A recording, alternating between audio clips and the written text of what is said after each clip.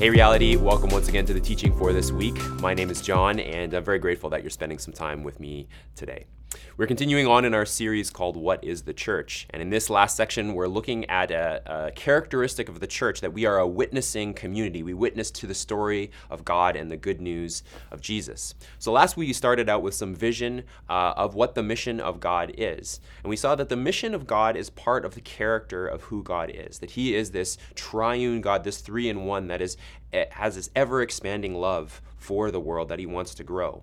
So the mission is not our mission. We are not going on mission and asking God to come join us, but it is God's mission. It's his very character, and we as his people have the privilege of participating with him in his mission. So today we're going to look at a different passage, Acts 17, that illustrates two things about how we partner with God in his mission. How we partner with him in our emotions and how we partner with him in engagement. So engagement and emotions. And I'm going to just read through the passage of Acts 17. Usually I read it at the beginning, but I'm going to just read through it as we go and comment on things, kind of let the passage unfold a little bit. So Acts 17, starting in verse 16. It says, while Paul was waiting for them in Athens, he was deeply distressed when he saw that the city was full of idols. So here we see Paul's emotions, and it's translated as deeply distressed, or other places, other versions, it's translated as being greatly upset or burning with anger. And the underlying Greek word here actually has the idea of Paul going into like a seizure, or shaking with anger, we might say in English. So he's just super frustrated. Now, what makes Paul so angry?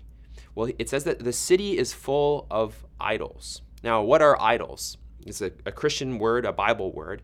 And in the story that we've been unfolding here, the idols are things that are God's substitutes. We might say they're good things in our world that we make into God, whether that be our own desires or money or relationships or the environment. When we put those in the place of God, they become idols. They move from just being good things to God things. Now, why would we put something other than God at the center of our world? Well, there's a couple reasons. First is that idols in the Bible, they lie to us. So if you look at the first story in Genesis 3, there's a snake that's in the garden, and it lies to Eve to tell her, did God really say this? Is it really going to be the best for you to follow his plan, or is there another one? And this is what idols do to us. They promise us something that they can never fulfill. They say, if you are going to have me, if you just have this relationship, if you just had this much money, if you just had this kind of house, whatever those things are, this kind of status, this many followers on Instagram, then you would be truly fulfilled and happy. But the ironic part is what they promise they can never fulfill. So they lie to us. And because they lie to us, they promise something that they can never fulfill. They also hurt us. We become people who are fearful instead of what we were designed to be, people who are loving, to reflect this shalom-giving God of the universe. We become anxious people rather than gracious. Rather than people who are open and free with this gracious relationship with this gracious God, we become anxious with our idols, holding on to them and clutching onto them. And we become obsessed rather than free. And in doing so, we continue to hurt. No, the idols not only hurt us and change us into people that we were not designed to be, but we also overflow that into hurting other people. And I often talk about this as an avalanche of sin. The trope is hurt people hurt people. So when idols hurt us, we end up hurting other people when we're let down. And finally, idols not only lie to us and hurt us, but they enslave us. We can't get out from within their grip. They promise us freedom, but actually we find ourselves enslaved. So this is what Paul sees in the world, that instead of people worshiping the God of the universe, what we were made to do is join in this God of mission and extend that shalom into the world through partnership with God and with each other. Paul's burning with anger because what he sees is people who have been lied to by other gods, and they're hurt, and they're hurting other people, and they're enslaved. Now, here's a quick question for us for reflection. Is that how you feel? Is that how I feel when we walk around our city? I think for many of us, when we look around, what we see more is people that we're jealous of, that we think maybe are doing really well. And might think, oh man, I wish I was doing as good as that person. Or you might say, it's actually unfair that I'm not. I work really hard. How come I can't be doing that well? Or I wish I had it all together like that person. And I know since having kids, this is one thing I didn't realize, especially about being a mom. As dads, generally we're free of this type of pressure, but as moms, you feel all this pressure that this mom is, really has it all together. She's doing all these different things and seems to be doing great with her kids. How come I'm not doing as well as them? Or I wish I was carefree as this other group of people in the world. So we look more at other people with jealousy and with desire rather than seeing them with spiritual eyes. And here's the reality. We don't witness like Paul and the early church did because we don't feel the same way that Paul and the early church did. And the reason is because we're not wrapped up in the story of the Bible like Paul and the early church were. We don't see the world in the same way. And so how does Paul encourage us to see our city and our world? As if it's a world full of worshipers. It's a world full of idols. Something is offering its hand out to every person and saying, worship me. If you only have me, if you only bow your knee to me, then you will be happy and fulfilled. And just like we saw David Foster Wallace say last week, remember, he is not a Christian. He says this, in the day-to-day trenches of adult life, there's actually no such thing as atheism. There's no such thing as not worshiping. Everyone worships. The only choice we get is what to worship. So we can choose to worship these idols, these things that will lie to us, that will hurt us and enslave us. And David Foster Wallace says, these things will ruin you. Or we can choose the God of the universe to take on his story. But the point here is that we see everybody as a worshiper. And this is a bit of a recap of last week, but it's also a reminder that if we want to be people who are on mission, we need to be people soaked in the story of God so that we see the world through the lens of God's story, and then we become emotionally engaged in witness. For some of us, witnessing and evangelism feels like, again, we're drumming up all this energy and excitement and emotion to try to get involved. But I think the way that it works in the Bible is actually we learn to just see the way that God works in the world, see the story of God, and see our world and our city as God does. And then the emotions will come and draw us into the story of God. So that's the emotions of Paul. Now I want us to notice what the emotions of Paul lead him to. They don't lead him to withdraw. He's not like, you know what, I'm going to move to Chilliwack. This city, Athens, is so full of idolatry, I can't be here. It also doesn't lead him to demonize the people of Athens, the city that he's in. He doesn't just take to Facebook and write some nasty rant about all these people. Instead, it moves him to engage with them. Now, what does engagement look like? There's two key words and an example that I want us to look at to understand how Paul engages and how we might be able to engage with people in our city. So verse 16, again, Paul was deeply distressed when he saw, that's the key word for us, saw that the city was full of idols. Now, a commentator I read pointed out that this word, there's lots of excellent words, that you could use for saw, to see something. The most common Greek word would be the word blepo, which means, you just took a look. But the Greek word that's used here is theorontos, or runtos, which is the Greek word that means to theorize or to get underneath something, to look past the veneer of what's presented. And so that's what Paul does, is he looks underneath what's going on in Athens. Now, he may be sickened by Athens. He may think, oh man, I wish I could just get out of here and move to Chilliwack or whatever. And you may be sickened by what you see in Vancouver, and that may be your first impetus as well. But Paul looks underneath. He looks with spiritual eyes, and he says, hey, what's the core of what's going on? If everyone is a worshiper, what's actually happening here? So verse 17, so he reasoned in the synagogues with the Jews, with those who worship God, as well as in the marketplace every day with those who happen to be here. Now, this is our second important word to understand what Paul is doing. Verse 17, it says he reasoned. So Paul knew the story of God, and he thought through the audiences that he was speaking to, and he reasoned with those audiences. Now, this doesn't just mean that he provided logical proofs for them of why Jesus could be raised from the dead, although that could be part of it. What he's doing here is taking the truth of the gospel, the story of God and who Christ is, and he's explaining it in a way that is understandable to those who are listening. That's why I'm using the word engage. You can think of it like this, like two gears. So here's Paul and the story of God. And this is the gospel gear, or the gospel gear. And then we've got his listeners over here, his audience. And in order for there to be a transfer from the gospel to the audience, these gears have to be engaged with one another. So Paul has to look beyond what these people are just doing into what they value, what they care about, what their stories are. And then he has to reason, he has to take the story of God and match it up so that these gears can move together, that there can be a transfer from the story of God, and it can actually have some impact and effect in his listeners' lives. Now, before I move on, I want to say two quick things here. There's bad news and good news. The bad news first. This means that sharing the gospel in our context is going to take some work. We don't live 2,000 years ago walking into the city of Athens. And the world has even changed in the last 50 years from a homogenous, mainly Caucasian context in the West, which is where a lot of our gospel presentations come from and the way that we think about sharing the gospel, to a diverse and many cultured context that we live in today.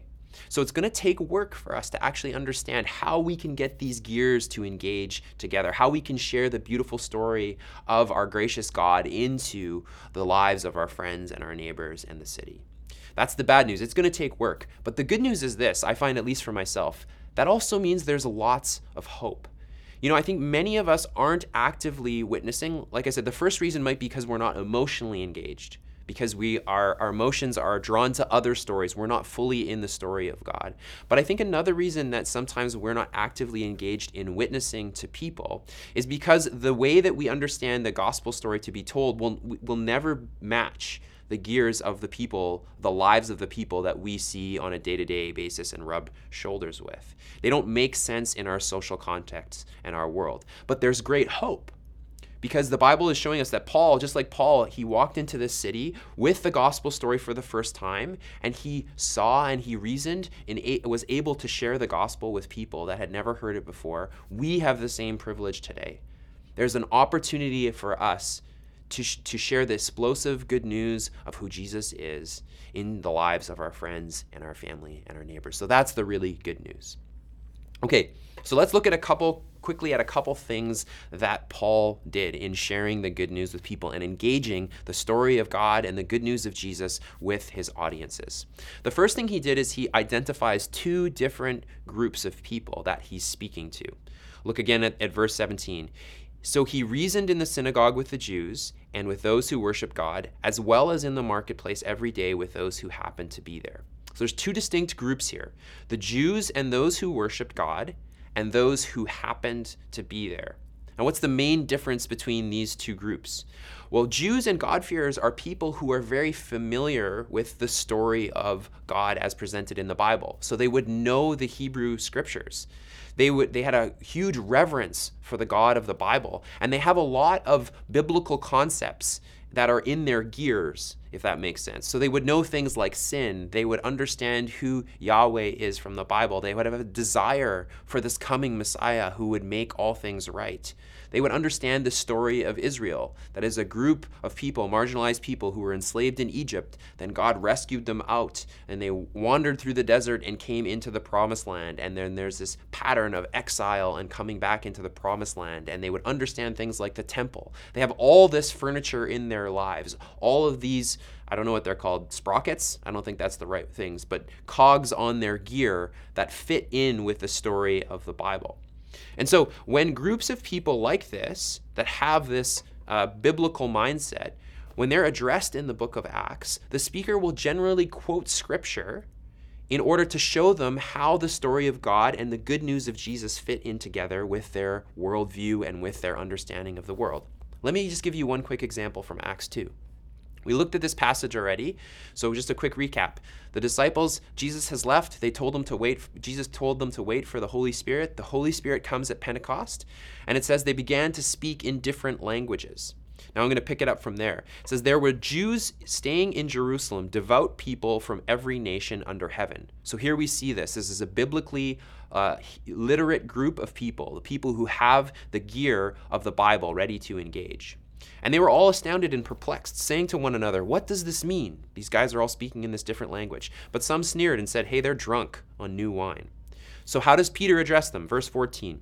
Peter stood up with the 11, raised his voice and proclaimed to them, "Fellow Jews and all you residents of Jerusalem, you people who have this story of God, the Hebrew scriptures already in your mind and in your mindset.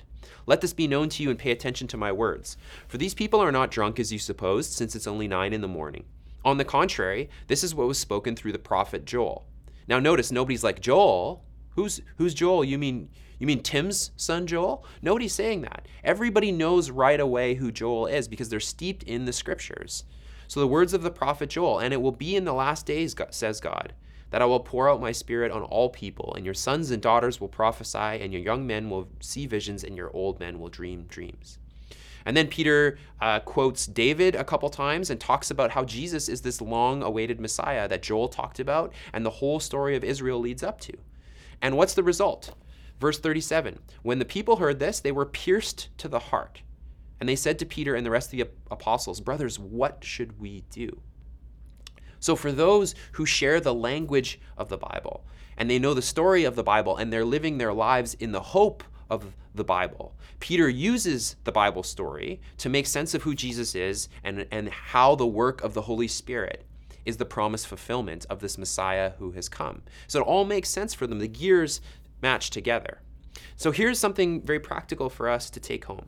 If you have people in your lives who share the language of the Bible, who know the story of the Bible and are living their lives in the hope of the Bible, then the kind of presentation of the good news of Jesus is one that we see here in Acts 2. That can work. That makes sense. The gears engage with each other.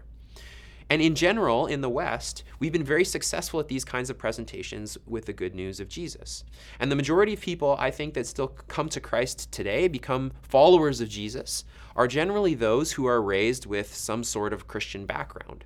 And there's absolutely nothing wrong with that. You know, all of us who are parents and any of us who serve with kids' church on Sunday, we are all teaching these stories of the Bible to our kids. That's one of the reasons why we do it, is because we're creating that gear for them to understand when they read the good news of Jesus how these things fit together. It may not be their world. You know, they're not living in the time of Moses, but by understanding the story of Moses and this salvation that comes, this person who's called and brings the salvation of God, creates a place for engagement with the story of Jesus as told in the Gospels, as we'll see when we look at the Gospel of Matthew in a few weeks.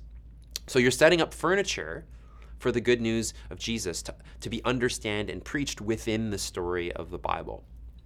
So that's great, and that's the first group of people that Paul addresses, Jews and God-fearers. They share the language, the story, and the hopes of the Hebrew Scriptures. But now let's take a look at the second group of people. This is at those who are in the marketplace. Verse 18. Some of the Epicurean and Stoic philosophers also debated with Paul. Some said, "What is this ignorant show-off trying to say?" And others replied, "He seems to be a preacher of foreign deities," because he was talking about the good news of Jesus and the resurrection. Now, if you're anything like me, this is more a common reaction that you would get from friends or family members if you try to share the good news of Jesus like Peter did in Acts 2. If I said, the Holy Spirit has fallen on me, and this is all evidence of the arrival of the Messiah as foretold by the prophet Joel, people would just be like completely confused. Now, I remember, I think I've shared this story before, but when I was young, we brought a friend of mine to church. He'd never been to church before, and we were standing on my parents' patio in the back drinking iced tea. And he turned to me afterwards and said, "Hey, what do Christians believe? What is this all about?" I was probably 12 or 13 years old. And I remember taking a drink of my iced tea and thinking, this is the moment. This is the moment I've been waiting for. God, whisper a quick prayer to God, and then I'm opened my mouth, took a big gulp of air, and then I said, it all starts with Moses. And as soon as it came out of my mouth, I knew that wasn't the right answer, but I basically stumbled through a bunch of Bible stories, Moses, and then I talked about, the 10 Commandments, and I can't remember what else I talked about, but eventually it led to Jesus. And my friend basically blacked out, 30 seconds in, but I went on for a good 5 to 10 minutes. But here's the thing. I wasn't wrong. It didn't start with Moses, of course, but actually I wasn't wrong. That is the story of the Bible, and it does lead to Jesus. But it didn't make a lick of sense to my friend, because his gear has none of those places that we can, I'm going to call them tines. I don't know what that thing is. I should have researched this before. But none of those places that can interlock with that story of the Bible. So that's why it didn't work for me, and why it often doesn't work for us, is because the gears aren't engaged together.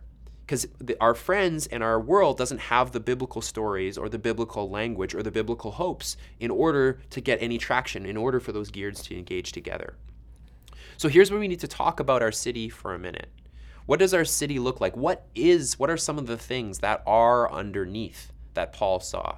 So I'm just going to give us two. There's probably lots we can talk about, and this is kind of a passion of mine. So if you want to talk more about it, I'm very happy to do so.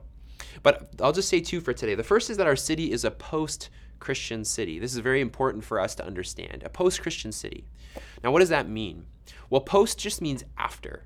Something is coming after. And so we're coming after a society that was based on Christianity. In the past, our society was much more based on some sort of Christianity. And now we are moving slowly in a transition phase to a time beyond that. So in the past, you used to be able to assume that people had that wheel of biblical stories and biblical ideas and concepts like sin and God and all those different things. I was watching a Val Kilmer documentary on Amazon Prime called Val. It's really interesting. He's basically filmed his whole life, and then he makes this narrative up into his present moment where he can't speak because of cancer. Anyways, at one point, he's taking this walk with his dad. So this is, when video cameras were around. It's not in black and white. It wasn't that long ago. But they're taking this walk through this valley. And his dad says to the video camera, "Here we are, Moses and his faithful followers, come into the promised land, which is over the river Jordan and beyond the Red Sea." And he just casually says it, like everybody would understand. And I just was taken aback by that. Like, nobody talks like that today. If you were to take a hike up to, up the Chief on Squamish, if you turn to your friend who's not a Christian and you were like, this is just like climbing Mount Moriah, or, Moses going up to receive from God the commandments, they would probably be like, what are you talking about? Because the society in the past, at that time with Val Kilmer's dad, everybody knew that story. And Val Kilmer's dad is not a follower of Jesus as far as I know, but he still knew the story. He still had that gear. But today, we don't, because it's a post-Christian society. We've moved away from that story, and people are no longer steeped in it. We're not taking our cues from the story of God.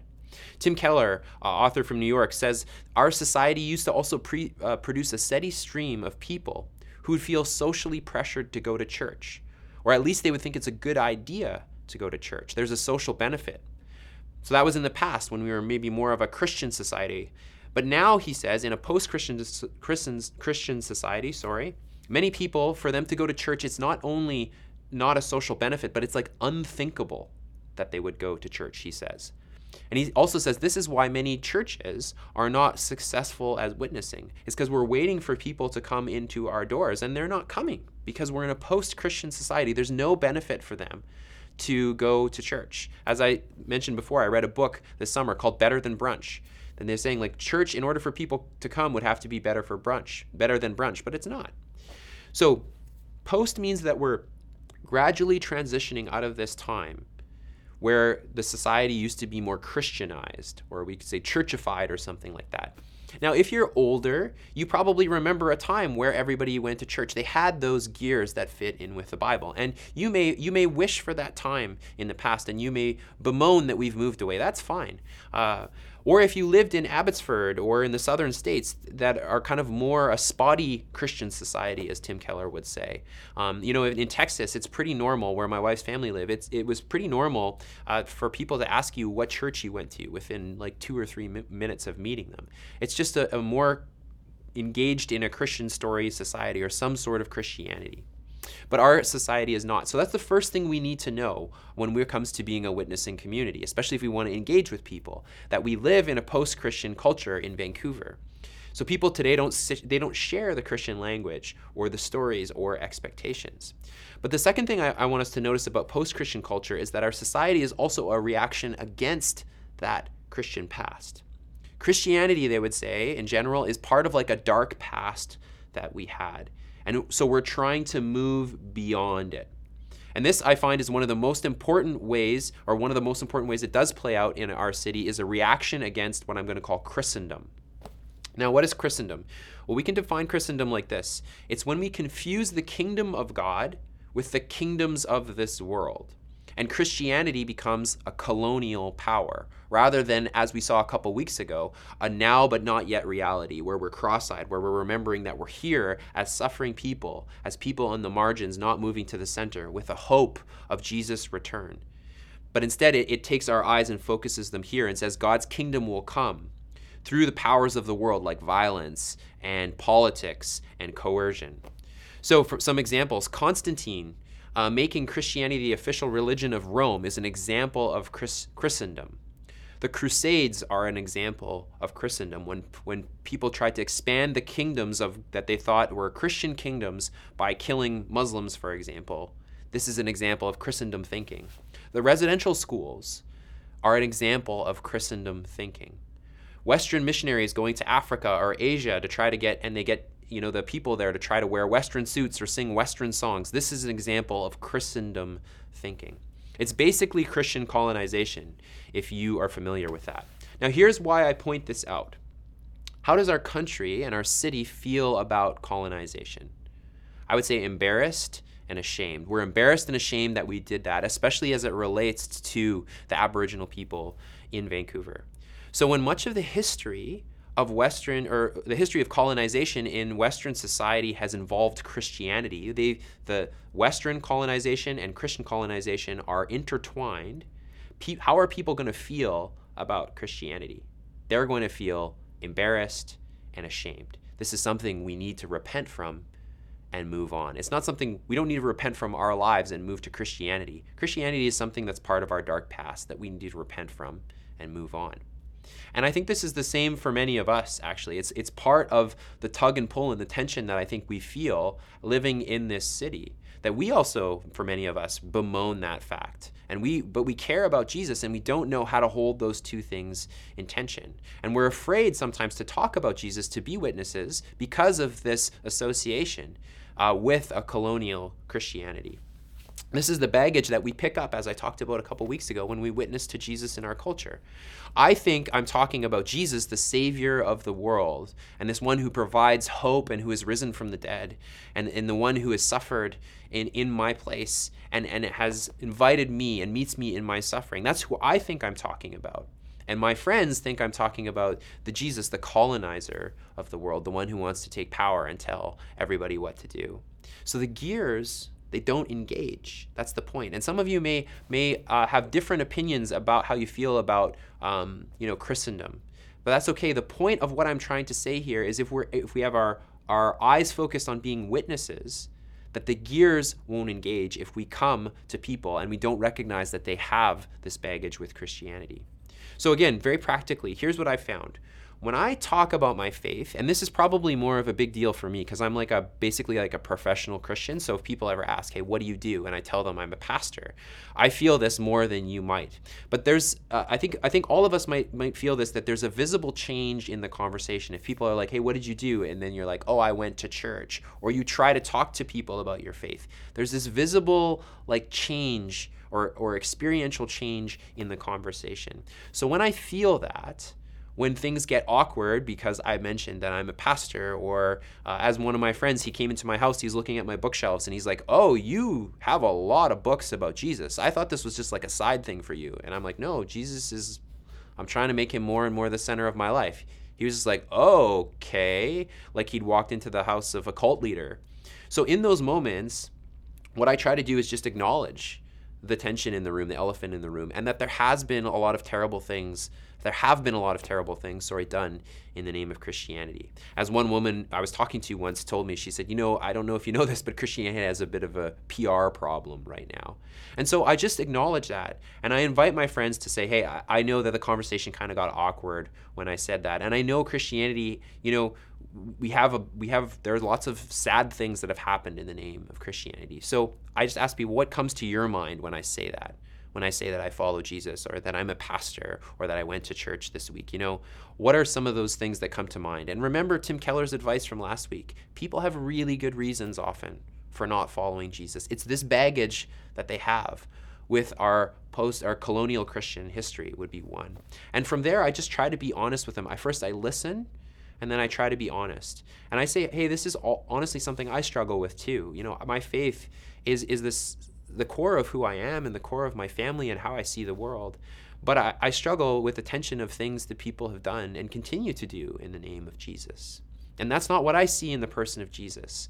What I see is magnetizing for me. But I also understand that there is this other reality that people think and they feel. And so we just talk through that. And I think it creates a space where people can at least be open and see that what I'm doing is something different than trying to colonize them with my faith. Brian McLaren, one author, just to give you another example, love him or hate him, he suggests this approach. He says this: I'm sorry we Christians have so often put roadblocks up for spiritual seekers through our narrow-mindedness, our failure to bridge racial and cultural and class barriers, and our lack of acceptance. Please don't blame Jesus for our failure to live up to his teaching and example, and be assured that we'll try to do better with God's help. Please pray for us, okay? And it's just, whether you like Brian McLaren or you like those words, this humble posture of understanding that Jesus came as a servant king to end religion, as Bruxy Cavey said, that we are also in that space too, that we follow a Jesus and we can be humble in front of other people if we recognize and understand this baggage, and if we still want to move through that to calling people to follow Jesus. Okay, let's finish by looking at the rest of the passage to see if there's anything else we can learn from how Paul engages with these people to share the gospel who don't share his spiritual language or story. Verse 22, Paul stood up in the middle of the Areopagus, so he gets invited into this place where he's able to share the gospel with people. And he says, "People of Athens, I see that you're extremely religious in every respect. For as I was passing through and observing the objects of your worship, I found an altar on which was inscribed to an unknown God." So what does Paul do? Does he get up there and say, hey, you're all sinners and you're going to hell? No. He assumes that would be assuming gears that are not there in their language. So he finds something, this is very important, that he can actually agree with them on. Something he can praise in them and in their society. It's finding common ground with folks. He says, you're deeply religious. I see that you truly do care about something greater than yourself. So here's two questions for us today. First, all of us have spent time walking our city. But have you spent time walking the city like Paul, with your spiritual eyes open? He's not just wandering around to explore or to find another coffee shop. He's looking at what people worship. He's prayerfully engaging and looking underneath what is going on, what people actually long for and desire, and what he can come alongside them, what he has in common with them first. The second is this: what do your friends and neighbors care about that you can actually agree with? What might be those things as you wander around, as you talk with your friends, that you are paying attention to, that the Holy Spirit is kind of like pinging for you? Maybe it's, people of Vancouver, I see that you long for justice, that you care deeply about people who have been marginalized and have been victimized. That's something we can agree on. Or maybe people of Vancouver, I see that you long for unity, but you're deeply polarized. What are the things that we can find that we actually can agree with them on as Christians? Let's continue on. So that's the first, to be find common ground. The second, let's continue on reading in verse 23. Therefore, what you worship in ignorance, this I proclaim to you. The God who made the world and everything in it, he is the Lord of heaven and earth, does not live in shrines made by hands. Neither is he served by human hands as though he needed anything, since he himself gives everyone life and breath and all things. From one man he has made every nationality to live over the whole earth and has determined their appointed times and the boundaries of where they live. He did this so that they might seek God, and perhaps they might reach out and find him, though he is not far from each one of us. For in him we live and move and have our being, as even some of your own poets have said, for we are also his offspring. Since then we are God's offspring, we shouldn't think that the divine nature is like gold or silver or stone, an image fashioned by human art and imagination. So much good stuff here. That could be a whole sermon series on his own. But I just want to point out, for the sake of time, the second thing that he does is he brings the story of God into common language, as language that they can understand. He tells the story that we looked at last week. All of the same facets and features are there. And here's a couple things that I think are important for us. Do we know the story of God well enough to describe it using different language? I saw this video series on YouTube it comes from Wired, and it's called 5 Levels. And what they do is they have this expert come in, and he has to explain the same concept to 5 levels of people. So a child, a teen, a college student, a grad student, and an expert. He has to explain the same thing to all of them, like quantum physics or, dimensions, 3 dimensions. And it's very fascinating, and if you want to waste a few hours of your time, I'd encourage you to check it out. One of my favorites is Jacob Collier. He's a musician, and he explains harmony. It starts with a 7-year-old kid and ends with Herbie Hancock. But the point is, you have to know what you're talking about to be able to engage with different audiences. And it's fascinating to watch how different speakers do this. But it's the same question to us. Do we know the story of God well enough to explain it to people who don't share the language? And you don't have to be an expert on it. It's interesting, if you watch these videos, sometimes the expert who's doing the explaining, they struggle with the young kid the most because they can't find language. So sometimes being an expert is a problem.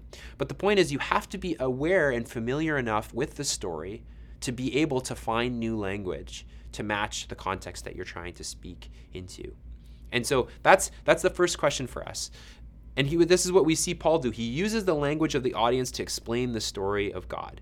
Paul quotes their poets. He's not quoting Moses or Joel, who they don't care about. He quotes someone that they do care about, someone that they do give gravitas to. And then he quotes them.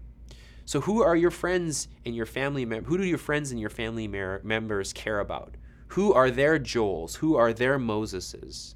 How might they lend their voices to the story of God? And here again, you might say, oh man, that would be so hard. That's so much work. I take it back. I want to just go back. Just give me a bunch of tracts and a neighborhood map, and I'll go knocking door to door. This is too hard. But this is the point of what I want to say here, or the heart of what I want to say, is that anything that you love will actually take time. I bet you there's things in your life that you could do a 5 levels explainer video on tomorrow. You could do it tomorrow. You wouldn't need a lot of prep time. I know I could. There's probably several things. Like I could give a 5 levels video on my love and the glory of the Edmonton Oilers, or the intricacies of Charles Taylor's work, or the craft beer scene in Vancouver. What about you? I don't know what the things are in your life. You could probably give a 5 levels video on where to get free stuff in Vancouver, many of you. It's you got to go on at 6 a.m. Facebook Marketplace, Monday morning, that's the time. Or what the funniest Instagram accounts are that you should follow. Or what the housing prices are and real estate in Vancouver. You could probably do an explainer video on those tomorrow. Now, how do we get to the place where we're able to do that, where we're basically experts in those areas? Well, we found something that we loved, and we researched, and we spend loads of time learning about that thing. And listen to me, the God of the universe wants to partner with you and I to share the good news of his work in the world, the greatest story of all time. Is there any story that could be more worthy of us giving some time to learn, that we might actually be able to partner with God in taking his story into the lives of the people around us? So if that's you, again, I'm trying to be very practical here, and you want to learn the story, you're like, yes, I feel the need and the desire to witness. And I do recognize that the way that I might be wanting to share the gospel won't reach my friends. The gears are too far apart. One of the things I would just very practically encourage you to do is go on YouTube and start watching videos from the Bible Project. They explain the story of God in very easy to understand language. They still use the story of the Bible, but in 7-minute videos that help us to understand different themes within the story of God and how they all lead to Jesus. And watching those just kind of again and again and again will start to help us to understand the different storylines of the Bible. Okay, last one. Therefore, verse 30, having overlooked the times of ignorance, God now commands all people everywhere to repent, because he has set a day when he's going to judge the world in righteousness by the man he has appointed. He has provided proof of this to everyone by raising him from the dead. This is the key to telling the story of God for us, is that it's an invitation and a focus and a climax on the person and the work of Jesus. You know, it might start with Moses, it really doesn't, but it did for me at that time in my backyard, but it ends at Jesus, or a climax is there. That in the person of Jesus, we see what God is really like, who God truly is. That in the life of Jesus, we see a God who is willing to enter into our world of darkness and to suffer alongside of us, and what it truly means for us to be partners with God. In the teaching of Jesus, we see the non-colonial way of God in the world, the true way that God commands us to live.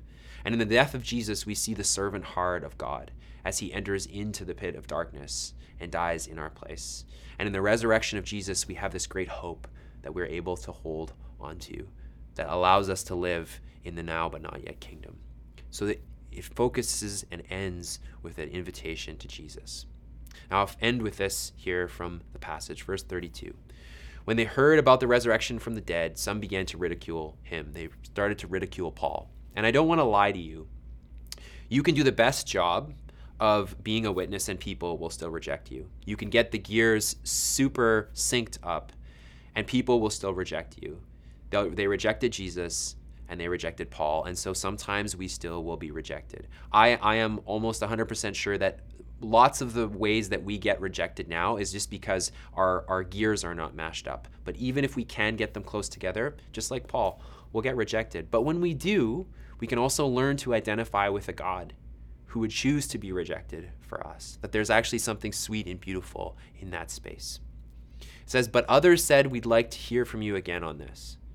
However, some people joined him and believed, including Dionysius the Areopagite, a woman named Damaris, and others with them. I love this last verse. It just gives me so hope. You know, the name Dionysius refers to a Greek god, the god of drunkenness, of sex, of fertility, and basically just like going nuts. He's the party god. And worship of him involved throwing off your restraints and just consuming, and kind of like, you know, we might say in our world today that you do you, whatever you feel like, let it out. And I don't know if you know anybody like that, but a lot of the people I know, this is basically how they live their life. And I can't really think of a better god to represent Vancouver unless there's a housing god, a god of the housing market, which I'm not familiar with. But this man is named after this god, Dionysius. That's his whole life. That's been the stamp on who he is. And he's a member of this elite group at the Areopagus. But because of Paul's emotion, his willingness not to run, or his willingness to engage emotionally with the story of God, to dig underneath and be devoted to sharing the good news with these people, to his courage of even though he might be rejected, still putting himself out there and sharing about Jesus, and his translation of the story of God. Because of all of those things, this man Dionysius leaves his life, which has been pointed to excess and the worship of idols, who will only hurt and destroy, and he becomes a disciple of the living God, the God that we've been looking at in this story. This God who invites us to a different kind of party and a different kind of kingdom. And that just gives me so much hope for my friends, my family members, and the people that are my neighbors that I know and loved, whose lives are pointed in the worship of Dionysius. May we be a church of people who are not passively waiting for people to come here, because that season of Christianity is gone, or Christendom. But we're actively carrying the story of Jesus into our city, in not only word, but deed, that we might see some Dionysiuses come to know Jesus. Let's pray. God, we thank you for the hope, the teaching of this passage, but also the hope that it brings us, that people may come to know you. So we pray along with you, the people, you would ready people's hearts. Holy Spirit, we ask for your mercy on our friends, on our family members, on our neighbors who don't know you. We ask that you would draw people to know you in the city, not because we want to take over or take power, but because we want to see people liberated and freed from their idols, reset into relationship with you and extending your shalom into the world. So teach us how to be these people who carry your story, so that we engage emotionally and we long, and teach us how we can engage your story as well with the lives of those who are in our circles of influence. So may we be this kind of church, we pray, in the name of Christ. Amen.